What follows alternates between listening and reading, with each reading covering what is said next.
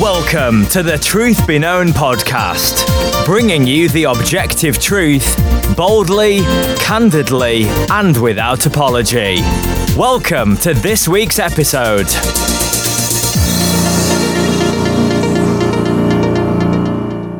Well, welcome back to another episode of the Truth Be Known podcast. I'm Nathaniel Jolly. And I am Eki Tapsapornchai. Brother, we got an interesting topic that we're going to start today. And it's not one that I hear talked about too much anymore these days. I don't know. Do you hear much about this on a regular basis? Well, I hear it, but maybe in a different kind of way. I think this is going to be controversial for some folks because obviously when we talk about the old covenant and the new covenant, we're living in new covenant times. And the law, as we understand it, has been fulfilled. But does that mean we do away with it? So I think, you had the idea and I agree to it. I think it's a good idea to go back and to really think through the 10 commandments, because I think those commandments, well, first of all, we know that 9 of them are actually repeated in the new covenant in the New Testament time. So they're not obsolete. This is why we go back and we can still learn quite a bit from those commandments, even though we know that the law as given has been fulfilled in Christ. But it doesn't mean that we forsake the character and the righteousness of God that we see expressed through it. Yeah, absolutely. And this will be, so obviously this podcast is going to be on the 10 commandments. Now, this is going to be the longest series we've done on this podcast. There's no telling if they're going to be all in order necessarily. We might have to interject a few things, but this will be an 11-part series if it works out the way I'm planning on it to. We'll just see. And I know instantly some people are like, how on earth are you going to do a whole podcast on some of these? Because I don't go around murdering people. We don't really need a whole podcast on that. But, we'll get into it. There are entire books written on this, especially if you go into some of the Puritans, you can find some really in-depth work on the 10 commandments. But so we're talking about the 10 commandments. It's something that used to be prevalently seen in our society, right? In the courthouse and on public, federal land and things like that. Of course, every schoolhouse at one stage had posters of the 10 commandments, and that's pretty much all gone, right? We don't see it anymore. People don't like to look at it anymore. It's been ordered to be removed from most public places. Why do you think that is? Why is it that people do not want to look at the 10 commandments? Well, quite honestly, I think people love their sin. What I've seen, and at least in terms of church culture, and I see this even at the church that I'm at right now, is there's a lot of legalism in the past, and I understand that people will take laws and commandments and make them legalistic as if your salvation depends upon your obedience to those things. Yeah. But I think we're living in an age where people love their liberty. They love stressing that they're free in Christ, and that gives them the freedom to do the things that they want to do, and things that may not feel as comfortable if they're confronted with the 10 commandments. So I think for some people, it's this overcorrection against legalism that causes people to completely throw out the commands that we see in the Old Testament. And for other people, I think we're just living in a day and age where people are living according to their feelings and their emotions. And to really consider the ethics and the morality of what they do would be to confront them in a way that they really don't want to be confronted. They don't really want to think about those kinds of things. I was just thinking how, and I mentioned this from the pulpit recently, Ray Comfort, and I didn't know this, but Ray Comfort actually came from a series of Hillsong churches. And he had shared that before he left, he was a part of the evangelism team, I guess, and they did a study and found out that 90% of the people that they thought had converted to Christ ended up walking away from the faith. He realized something was wrong then, and basically the conclusion that he came to later on was that the gospel that they were proclaiming was essentially a truncated gospel. It especially did not reveal to the unbeliever just what a sinner they are. And that's if you follow his ministry now, he uses the 10 commandments to great effect to help bring that forth. But yeah, I think those are the two primary reasons I would think of. One is an overcorrection to commandment kind of legalism to law. and the other is just wanting to live their life however they want without any regard to the righteousness of God. Yeah, I think you're right. I would agree with those. It's very interesting to me. I mean, overcorrection happens all the time. You see it all throughout church history, right? I mean, typically in the grand scheme, sort of 50,000 feet view above, you see the church always swings towards one end or the other, right? And rarely does it stay in the middle too long. And so we either tend to swing towards legalistic tendencies, or towards licentious, just kind of loose living, free grace type of stuff. And so I would argue that the church scene today in the West is largely on the licentious, free grace, do whatever you want, God loves you anyway side. But we certainly can't let either one of those positions keep us from the truth of Scripture, right? And I think that's always Satan's scheme, right? If the culture is shifting, if God is raising up men in a licentious culture to say, no, look, God cares about how we live, right? Ephesians 4, walk worthy of the calling in the manner in which you were called. As God raises up men to do that, what Satan can't do is take souls that belong to God, but what he certainly can do is work in such a way where you go far beyond that, and it truly becomes legalistic, and vice versa, right? And I think a lot of people, cry legalism and they don't really know what that means, right? If I were to define legalism in the most simplistic of terms, I would just simply say legalism is pursuing something in such a way that you believe that thing is earning your favor with God, right? So if it's morals, if it's disciplines, if it's that, in my mind, is legalism. How would you define it in very simple terms? Yeah, there's a couple of ways that I've said it. I think similar to what you said. One, it's an overarching emphasis upon the letter of the law rather than the spirit of the law, right? And the Sabbath day is one of those examples. And Jesus ends up claiming to be the Lord of the Sabbath and exposing how they have abused the Sabbath really to hurt man rather than to help man. The other way of looking at it is it's very simply, it's going above and beyond what Scripture calls for. It could be adding requirements to salvation, or it could be adding requirements to sanctification. But it's essentially going above and beyond what the Scriptures call for, or in some cases, just an overarching and uncompromising hold to the letter of the law rather than understanding the spirit of the law, the reason why God gives those commandments. Yeah. And I think the problem is a lot of folks leave out the motivation behind it. It's the motivation that actually makes something legalistic or not. Yes. Right. I can read my Bible every day, insist on that, and it be a firm discipline in my life. And that can either be legalistic or it can be righteous. It can be legalistic if somehow I think by doing that, I'm earning or maintaining my good standing with Christ. That makes it legalistic. However, if I'm doing that because if I'm doing it out of a love for Christ and the desire to, one, be obedient, but two, to be conformed in a greater way into his image, then it's actually a righteous thing. Right. And so I think people often just cry legalism in the culture we're in when it looks like discipline, right, of any form, with no real thought to the motivation that goes behind it. And that's important. It's especially important when we talk about the Ten Commandments, right? Because you can either adhere to the Ten Commandments out of a legalistic way, or you can adhere to the Ten Commandments because you love Christ and you want to obey. And as we go through the Ten Commandments, which I want to read here from Exodus in just a moment, but it's interesting, just as a reminder up front, the litmus test that Jesus himself gives to whether or not you love him is whether or not you're obedient to him. Yeah. Do you obey his commandments, right? You love me if you obey my commandments. Yeah. And certainly none of us would accuse Jesus of being legalistic. Right. Right. And so we have to understand that there's something more to just being obedient that makes something either righteous or legalistic. And that's our heart motivation, which is true in much of the Christian walk, right?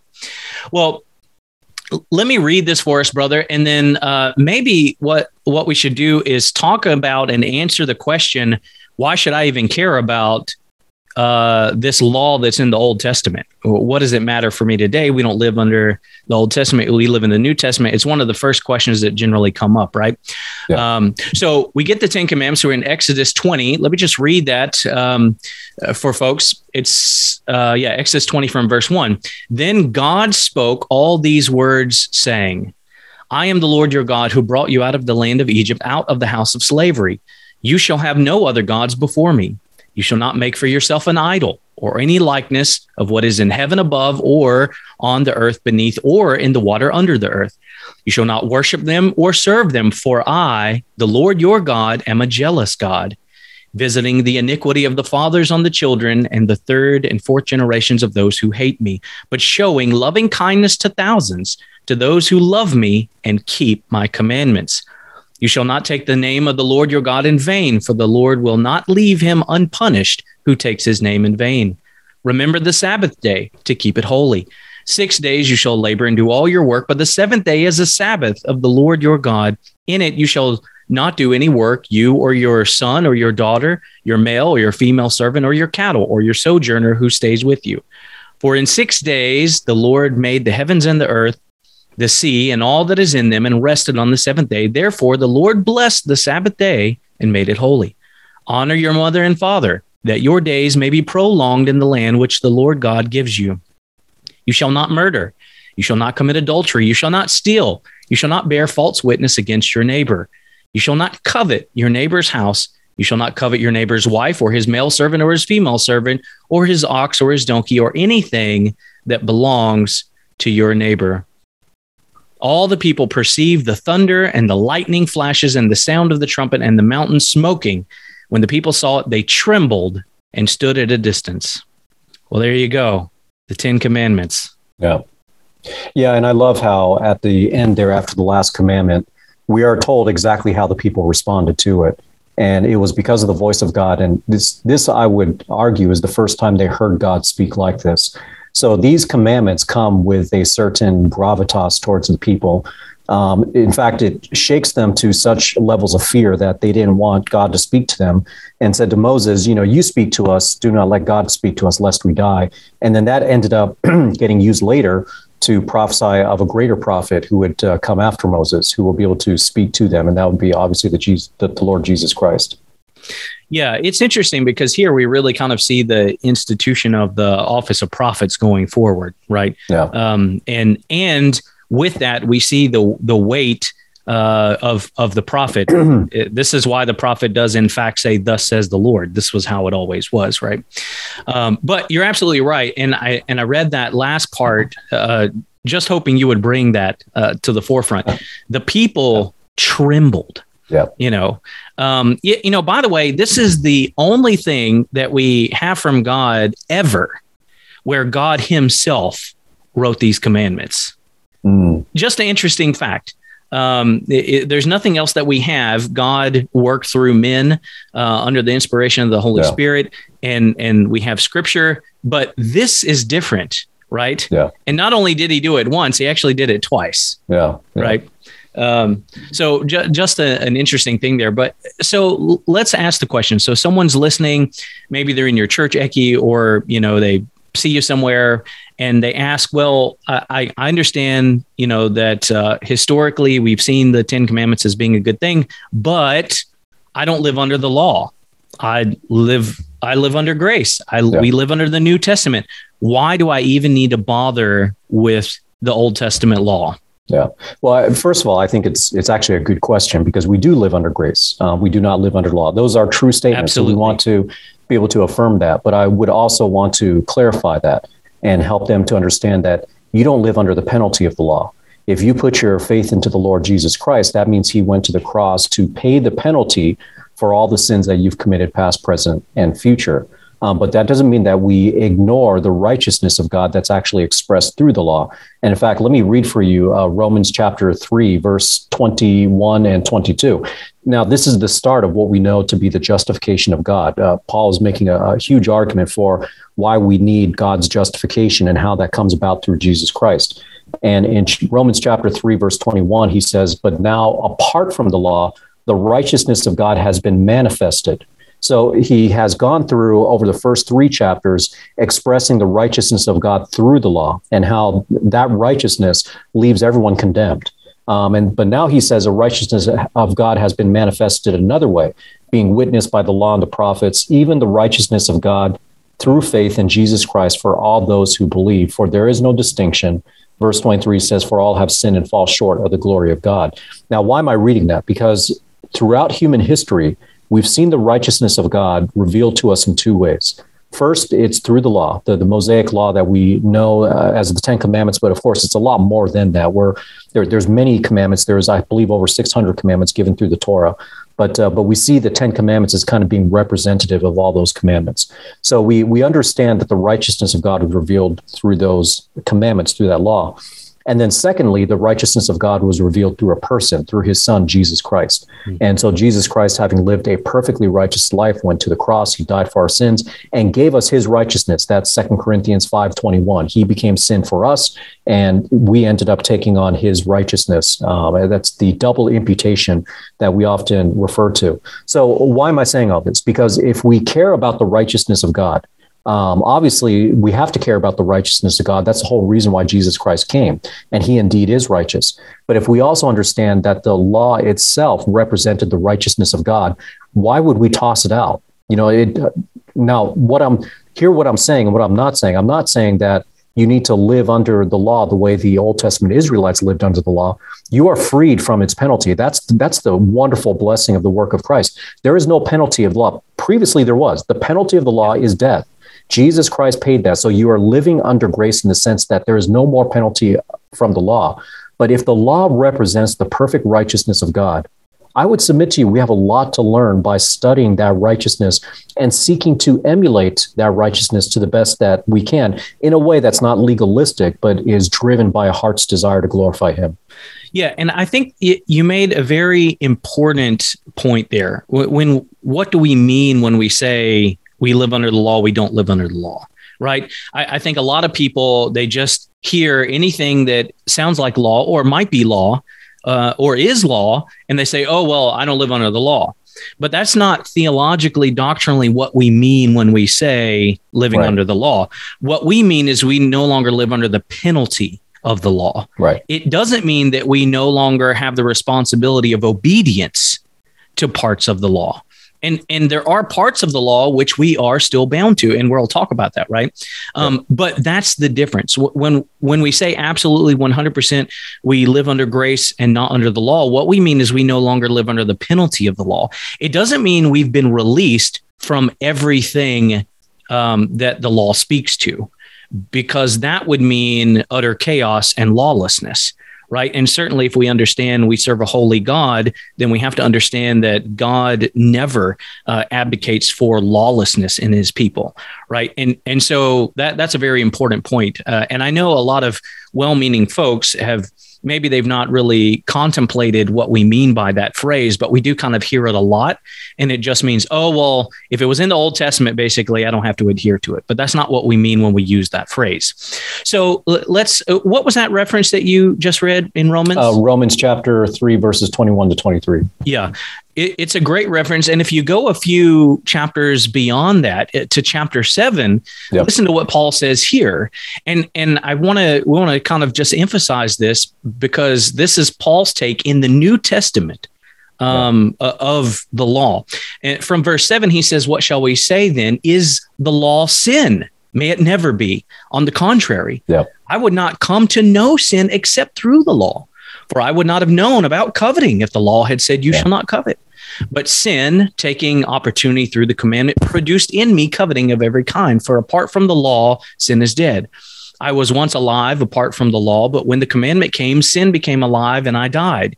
And this commandment, which was to result in life, proved to result in death for me. For sin, taking an opportunity through the commandment, deceived me, and through it killed me. So then, the law is holy, and the commandment is holy and righteous and good. I mean, this is Paul's view of the law. It's holy, it's righteous, and it's good. If it weren't for the law, we wouldn't know sin, right? And so this is a New Testament. So, and Paul speaks to this and references this multiple times, right? You know, and even if we think about Jesus Christ himself, so Jesus Christ, we know, was the perfect embodiment of the righteousness of God, right? So, I mean, he walked perfectly. He pleased God at every point. There was never a point where he was unpleasing to God. So he walked perfectly. He was the perfect representation of the righteousness of God. And what did he call us to be following his ascension up in heaven? He calls us to be his disciples. He calls us to make disciples. What is a disciple? A disciple is a student, one who learns from his master, from his instructor, and follows after him. We are called to be more like Christ. In fact, Romans 8:28-29, 8:28 is the all things come together for good. Verse 29 says we've been predestined to be conformed to the image of his son. So if we are seeking to be more like Christ, and we see that repeated over and over again throughout the New Testament, we can provide many examples. But if we are seeking to become more like Christ, well, that means we are seeking to be more righteous as he was righteous and continues to be righteous according to the law that we see. Yeah. Well, in Matthew chapter 5, it's either verse 16 or 17, somewhere around there. Jesus even says himself, I didn't come to abolish the law, right, but I rather came to fulfill it. Yep. Right. And so, I mean, if you really consider that passage, he's emphasizing the necessity and importance and holiness and perfection of the law, because he doesn't come to abolish it as though it were something that was bad. No, he comes to fulfill it because that is what is absolutely holy and good. Yeah. And that's what we have to fulfill. And the only way we could do that is in Christ. And so he fulfills it for us. And so again, in one sense, it's elevating the holiness of the law, right, the way he speaks to it. And so, okay. And so now the question comes, we're kind of talking about this. Well, if you're saying that the law is good and there's some that I still live under, but I understand it's not the penalty we're talking about. How do I know what's what? Because there are a lot of laws in the Old Testament. Yeah, I mean, I trim my beard, you know, for instance, we wear clothing with, mixed fabrics. A lot of us eat seafood, so how do I know when I'm looking at the Old Testament, what law do I follow? What law do I not follow? How do you answer that question? Yeah, that's a real good question. And I would say we start with what the New Testament tells us. And as an example, when we look at the 10 Commandments, 9 of them are actually repeated in the New Testament. So if you just look at the commandments that we see given us to the New Testament, I think we have very clear guidance on what we are to follow for sure. And then really the remaining question is, okay, well, what about other things that are not mentioned in the New Testament? That's where you're going to have to be a little more discerning. You got to think through what the principles that we learn from the New Testament are. Think about the reasons why they are there in the Old Testament. Think about the difference between us and Israel. We are not Israel, right? So we're in a different kind of context. And you have to kind of put all those together and weigh those out. But I think if you start with what the New Testament tells us, you can't go wrong there, right? Yeah. And that's the guidance, not only from Jesus Christ through the Gospels, but also how the disciples and apostles applied it to the churches through the many epistles written to churches. I think there is much there that will instruct us. And in fact, I think if people spent more time paying attention to what those letters said, they'd be far better off today rather than continually trying to fight for their own freedom in Christ. Yeah, absolutely. And it is a good question. Now, it's also a question that also kind of gets put in our face as in opposition, right? Well, you trim your beard, you eat shellfish, so why do you do this and not do that? Well, the answer is because we understand what the Bible says, just as you say. The New Testament repeats in a prescriptive way 9 of the 10 commandments. By the way, we won't get into it, but what 10 commandment isn't repeated in the New Testament? We'll just hang it out there. It's the Sabbath. Yeah, it's Sabbath. Yeah. So if you want to know why, you'll have to listen to the 7th episode. And anyway, I'll have a lot to say on that when we get there. Yep. Yeah, we will. Yeah, that'll be a full one. But so just in the New Testament, as you said, in prescriptive form, we actually have 9 of the New Testament of the commands. Now, Jesus himself, in one instance actually gives an entire summary of the Decalogue. Now, Decalogue just meaning 10, right? Yeah. When in fact, when he makes the statement, you shall love the Lord your God with all your heart, that passage, and love your neighbor as yourselves, that is actually a summary of the Decalogue. Yeah. Right. Love the Lord your God with all your heart, all your mind, all your soul. That's a summary of the first 4 commandments. Right. You shall have no other gods before me, not make any graven image, not take the Lord your God, not take the name of the Lord your God in vain. Remember the Sabbath day and keep it holy. Love the Lord your God. That's just a summary of the first tablet of the law. Love your neighbor as yourselves, actually a total summary of the second, the next 6. Right. Honor your father and mother. You shall not murder, commit adultery, steal, bear false witness, covet. And so in that one statement, Jesus actually says, obey the 10 commandments. Right? Yeah, essentially. I mean, when you think about it, you think about what those, and Paul would end up being the one to clarify later that all of it can be summarized with those commands, or Jesus may have said that as well, but you're absolutely right. So, I mean, if the law is summarized with those 2 commandments, then we don't want to disregard the law from which those 2 commandments actually summarize, right? So we can't throw this all out and then pretend, and this is where there are many people such as Andy Stanley who have said unhitch from the Old Testament, or people that have tried to downplay the Old Testament, or when you go into the Old Testament, start teaching from it, they'll accuse you of bringing forth the law rather than allowing Christians to live in freedom. But yeah, if you listen carefully to what Jesus Christ says, and as you mentioned, it's John 14:15, where he says, if you love me, you will keep my commandments. And even in the Great Commission, part of making disciples of all the nations is teaching them to observe or to keep all that I have commanded you. So commandments are still important going forward. Those who say that any kind of emphasis upon commandments is an emphasis upon law, well, you're going to have a problem with the actual New Testament writers as well, because those books are filled with commandments. They are meant to give us guidance on how we are to walk, how we are to glorify God. And so they are necessary, and we have to recognize them for what they are, but they're not disconnected from the Old Testament. So especially when we think about, and we'll talk about this, I'm sure, soon, when we think about the nature of the different commandments in the Old Testament, some of them are moral, some of them seem to be more civil, some of them seems to be more ceremonial, the feast and the festivals and those kinds of things. But then we see in the New Testament, for instance, Paul even says that one person observes one day and another person observes the other day, and he leaves it as more of an issue of conscience than something that needs to be followed to the letter. Yeah. We want to be sure that we take the whole counsel of God and understand what it all says, and don't make these unhelpful blanket statements about just throwing everything out from the past and only paying attention to what the New Testament says. And in some cases, people will even be more narrow, like red letter Christians will say, well, let's just look at the red letters of Jesus Christ from the Gospels. Yeah. Well, in all honesty, the only thing you do if you unhitch from the Old Testament is you unhitch from Christianity, because there is no Christianity without the Old Testament. And so that's a silly statement for a pastor with such a large platform to make.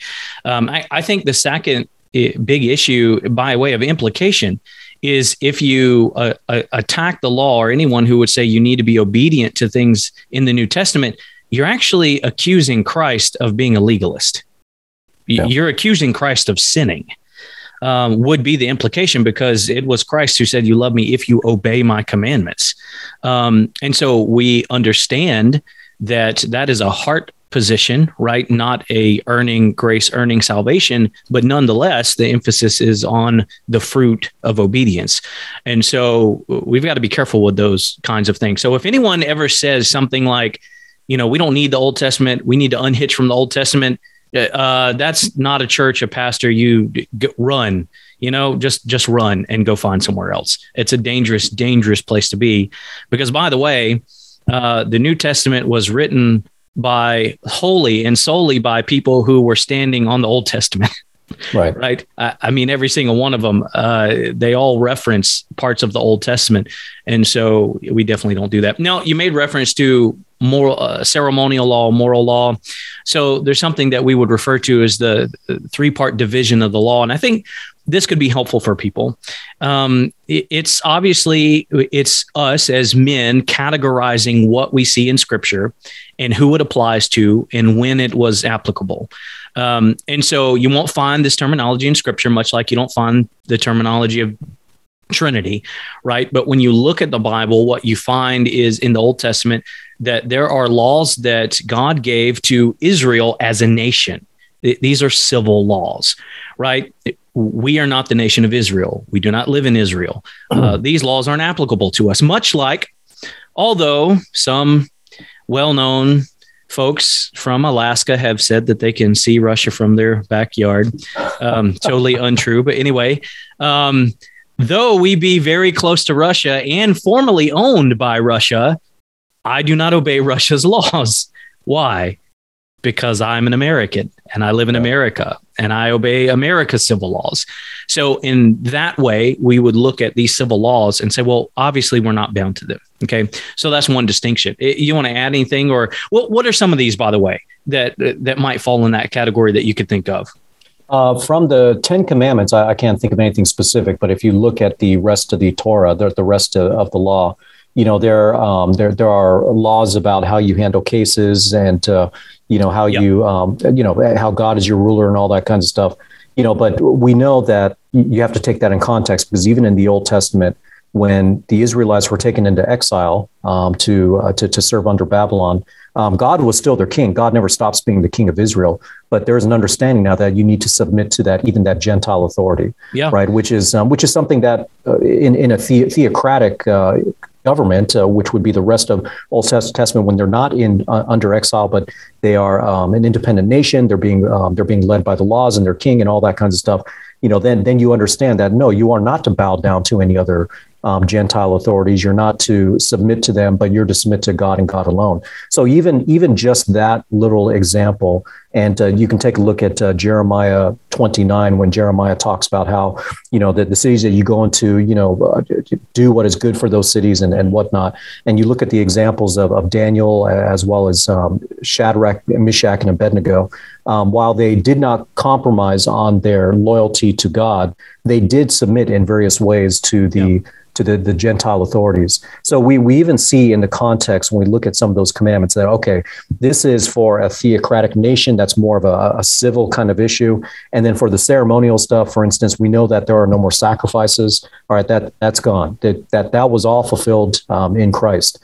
We understand that the food, the dietary restrictions. Acts chapter 10. Just yesterday, I was out with some folks in my church. We had some hot dogs wrapped in bacon, and I called it an Acts 10 gathering because we were enjoying some good pork there. So yeah, we see those aspects of the law that no longer apply. So I think you can take a look at those and start to draw patterns, because even in its original context, it's not necessarily a moral issue, but it's what God says, look, if you're my people, this is how you show yourself to be holy. The moral ones are the ones that I think you see all over the world, just written on the hearts of people's conscience, right? Do not steal, do not murder, do not take people's property. Just about everywhere you go all over the world, you're going to see some sort of laws or enforcement of those things. So those are moral laws, and we see that throughout Scripture, but we certainly see that right there in the 10 Commandments. Yeah, absolutely. And that's a really good just kind of summary of how we view the law. And so when we talk about the law in the Old Testament, we're actually talking about various categories of the law. You've got the civil, the ceremonial, and the moral. Well, like we said, the civil law, well, that ceased with the Jewish civil government, whether that be because they were in captivity or whatever the case may have been. We just don't follow those, right? We're not the nation of Israel living under that theocratic system. So, there are laws on landmarks and property redemption and, all of those sorts of things, how they practice justice, while we can actually still look at those and glean wisdom in how God operates. And we can still understand something of what's holy and what's righteous in those judgments. We aren't bound to those things specifically. And so we might look at how God dealt out justice in civil government and glean some understanding on what's righteous and what's not, but we are not bound to those specific laws. Same thing with the ceremonial. I think we can look back at the ceremonial laws, which, by the way, expired with the priestly work of Christ, right? I mean, once Christ is on the scene, these go away, which is why we no longer worry about eating pork. Christ fulfilled all of the law. He fulfilled all of the priestly requirements. All of that stuff is met and culminates in the person and work of Christ. And so we no longer have that. I mean, you're talking about things like festivals, which you mentioned, all fall under ceremonial laws, the consecration of the priest, the priestly duties, the regulations of priests. We don't have those things anymore, right? And so when we look at those things, we need to kind of categorize and ask the question, well, who were these laws for? Were they applicable for a certain time period or a specific place? And then we can kind of come up and understand these categories. And I think it helps us when we talk about the law.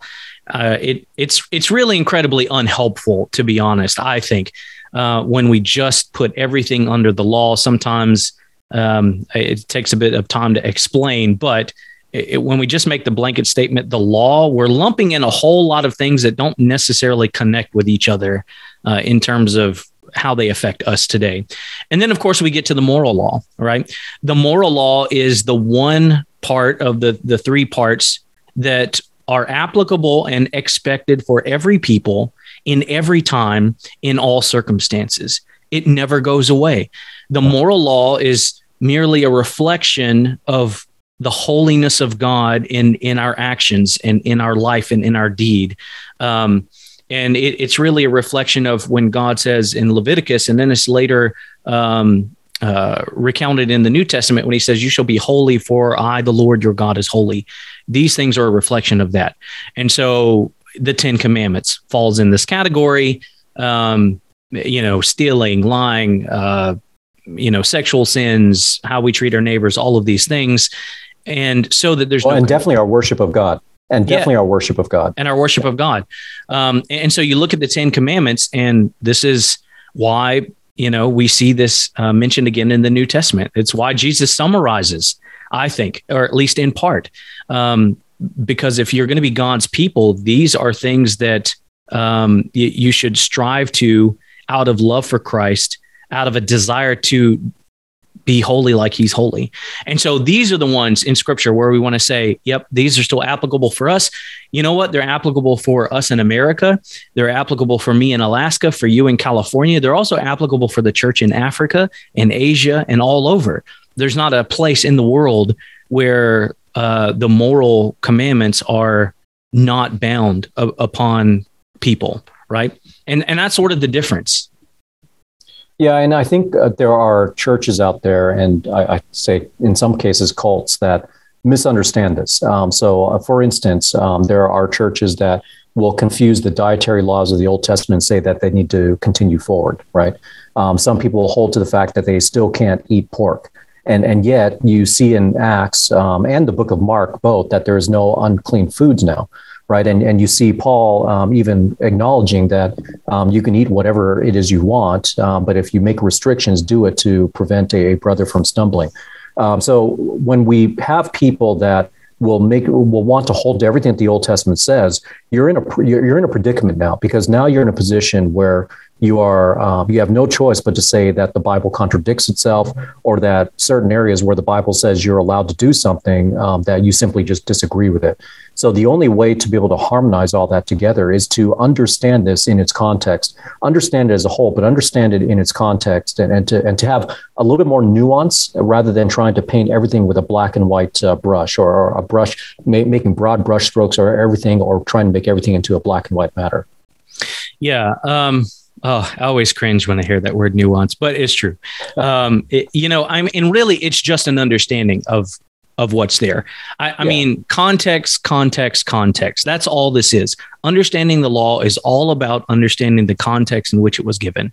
It's very interesting, as a brief aside, especially on the food one, because this one comes up a lot when you just talk about living a holy life. It's very interesting. It's explicitly spoken to in the New Testament, and it's actually a bit hard. It's a hard saying. You go to 1 Timothy 4, it's in verse 3, but listen to what Paul says to Timothy in talking about forbidding what people eat. So he says, but the Spirit explicitly says that in later times, some will fall away from the faith, paying attention to deceitful spirits and doctrines of demons, by means of the hypocrisy of liars seared in their own conscience as with a branding iron, men who forbid marriage and advocate as abstaining from foods which God has created to be gratefully shared in by those who believe and know the truth. Wow. And so not only do we see the positive side of, there's nothing unclean, we actually see a warning as well. I mean, this is something consistent with apostates. Now, I'm not saying that everyone who has, believed that they shouldn't eat, pork and things like that they're apostates, but I'm just saying that in the New Testament, it explicitly deals on the positive and the negative with the fact that, we're free to eat whatever. Now, if by way of your personal conviction, you don't want to eat bacon, that's fine. It's more for the rest of us. Praise God. Amen. Right. But you can't teach that you shouldn't, or you can't, because that's just not true. And so really the point that we would make in terms of the 10 Commandments is, they're spoken to. If it's spoken to in the New Testament, then we can be sure it's something we're bound to. And if we've been released from it, specifically in the New Testament, then it's something we're released from. And we'll see that there's one of the 10 Commandments that's true for. And we'll explain why when we get there. And so we just want to be faithful to the text and to what God's expectation for us is. And of course, we've always got to avoid the legalistic tendency of doing these things because somehow we feel like we're earning God's grace or keeping God's grace. No, we do these out of love for Christ. We do these out of a desire, a heartfelt, deep, loving desire to be holy like He's holy. And then we do it as diligent as we can, knowing that, we can't, even just never mind all the other parts of the law that don't apply to us, even just the 10 Commandments, we can't do these, right? Perfectly on our own all the time, or I would argue any of the time perfectly. And yet we strive for them because we love Christ, because we understand the sacrifice that He made for our freedom from sin. And so we pursue those things best we can for those reasons. Yeah, when I counsel people who are struggling with obedience to God, my counsel to them is not try hard to obey. My counsel to them is to cultivate a greater love for God. The more you cultivate your love for God, and when I say cultivate your love for God, spending time in the Word, just marveling over the goodness of God, thinking about the incredible mercy poured out to you from the gospel. We're recognizing what it is you've been forgiven of, studying the life of Christ, seeing what He went through, what He had to endure. And in fact, let me touch back on something you said earlier. When we talk about, that Matthew passage when Jesus said, I did not come to abolish the law, but to fulfill it, right? And Jesus Christ fulfilled it in two ways. One, He was the perfect living example of one who was perfectly righteous. Okay, so that's very easy to see. He never sinned. He did everything that was pleasing to God. He was perfect in His behavior, His actions, His thought, His deeds, everything. But He also fulfilled the law in terms of, for us, He bore the penalty that we all deserve. So the law was fulfilled in two ways. One, He was the only one who perfectly fulfilled the law in terms of His own behavior and actions, the only one who was ever perfectly righteous. But on the flip side, He fulfilled it on our behalf by taking on the penalty. And so when we think about that double imputation, the fact that we take on the righteousness of God and He took on our sins, that's wrapped right into Jesus Christ's fulfillment on both sides. The fact that we get His righteousness is not possible without His active obedience to the law. And the fact that He takes on our sin is really Him stepping in on our behalf to take on the penalty of the law. So yeah, when it comes to obeying the law, it really comes back to if someone is not obeying God, the commandments of God. When I say the law, I'm now talking about the law of Christ, the commandments that we see in the New Testament. If you're not obeying Jesus Christ and you're struggling with that, obviously that's something that you need to examine, but the solution is not simply try harder. Yeah. The solution is to cultivate that love. And once, the more you love someone, the more you're going to want to do what is pleasing to that person. And that's what, similar to what Paul said, let the love of Christ control you, right? So we want to be held captive by the love of Christ, and make sure that from that love that we're cultivating with God and an appreciation for what he does, we naturally drive out of that a desire to follow him and to be pleasing to him. Yeah, it's an interesting dynamic in those who would desire to be holy like Christ. You're going to want to live these things. You're going to want to pursue these things, and you're rightfully going to be grieved when you know that you fall short. That's an appropriate response, but it can't stop there. The next appropriate response is in that moment of grieving, that it takes us back to the cross, because that's why we have the cross, because we can't live up to these things perfectly. And so we pursue righteousness and holiness. We pursue faithfulness to these things. We realize that we fall short, and that's the good work of the law, that we realize that. And then instantly it should cause us to have gratitude for the work of Christ on the cross, because that's why we needed that. And so we can't have either one of those sides without the other and be a mature believer. We can never just look to the cross and excuse a lack of pursuing holiness, and we can never pursue holiness and stop at the sorrow that we can't measure up. Right? We can't stop there either. We've got to look to the cross. And so the mature, healthy believer will have all of these things and both of these things. And so, as we talk about the 10 Commandments, and we'll stress the necessity and the importance of pursuing these things in our life. But all of that needs to be with the understanding that Christ fulfilled all of these things perfectly for us, because we can never measure up. And so there'll be a striving as Paul strives, and yet he still recognizes that he doesn't do the things that he should do. And he does the things that he doesn't want to do. And he recognizes this tension in him between the law and the work of grace. And so we'll see that as well as we move forward. But so as we end these, we really want to focus on not diminishing one for the sake of the other, which really just means we want to end on the gospel, because it includes an acknowledgement of our sinfulness and the need for Christ. So, brother, why don't you end us with what is the gospel, and how can you sum that up in light of what we've been talking about? Yeah, the gospel, we are all sinners. We are all sinners that deserve the wrath of God. We have fallen far short of his righteous standard. And it's because of that Jesus Christ came to the world. In fact, John 3:16, God so loved the world that he gave his only begotten son. Jesus Christ had to come in order to be the one who would be able to walk perfectly according to the law, and then to be able to go to the cross and give his life over for those who would put their faith into him. So when he died on the cross, it was not because of any sins that he committed. He did it as an act of work on behalf of those who would put their faith into him. And so for those who do not know the Lord Jesus Christ, the way to attain eternal life is to understand that they are a sinner before a holy God, and that Jesus Christ, the Son of God in human flesh, he is both God and he is both man. He went to the cross in order to pay the penalty that all of us deserve to pay for all of eternity. And only if you recognize that he paid that price, and that by putting your faith into him, will you find eternal life, then that is the only way. Jesus Christ said, I'm the way, the truth, and the life. No one comes to the Father except through me. And so that is the Lord Jesus Christ. Paul would end up saying that the law was like a tutor to us that led us toward Christ. And so if you understand how the law condemns you, then you understand that only Jesus Christ can save you. Amen. Well, I hope that this has been helpful for you guys listening. Next episode will be on the first commandment. So until then, let the truth be known. The Truth Be Known podcast is a theologically driven, gospel-centered program serving the body of Christ by bringing biblical truth to bear on issues facing the church today.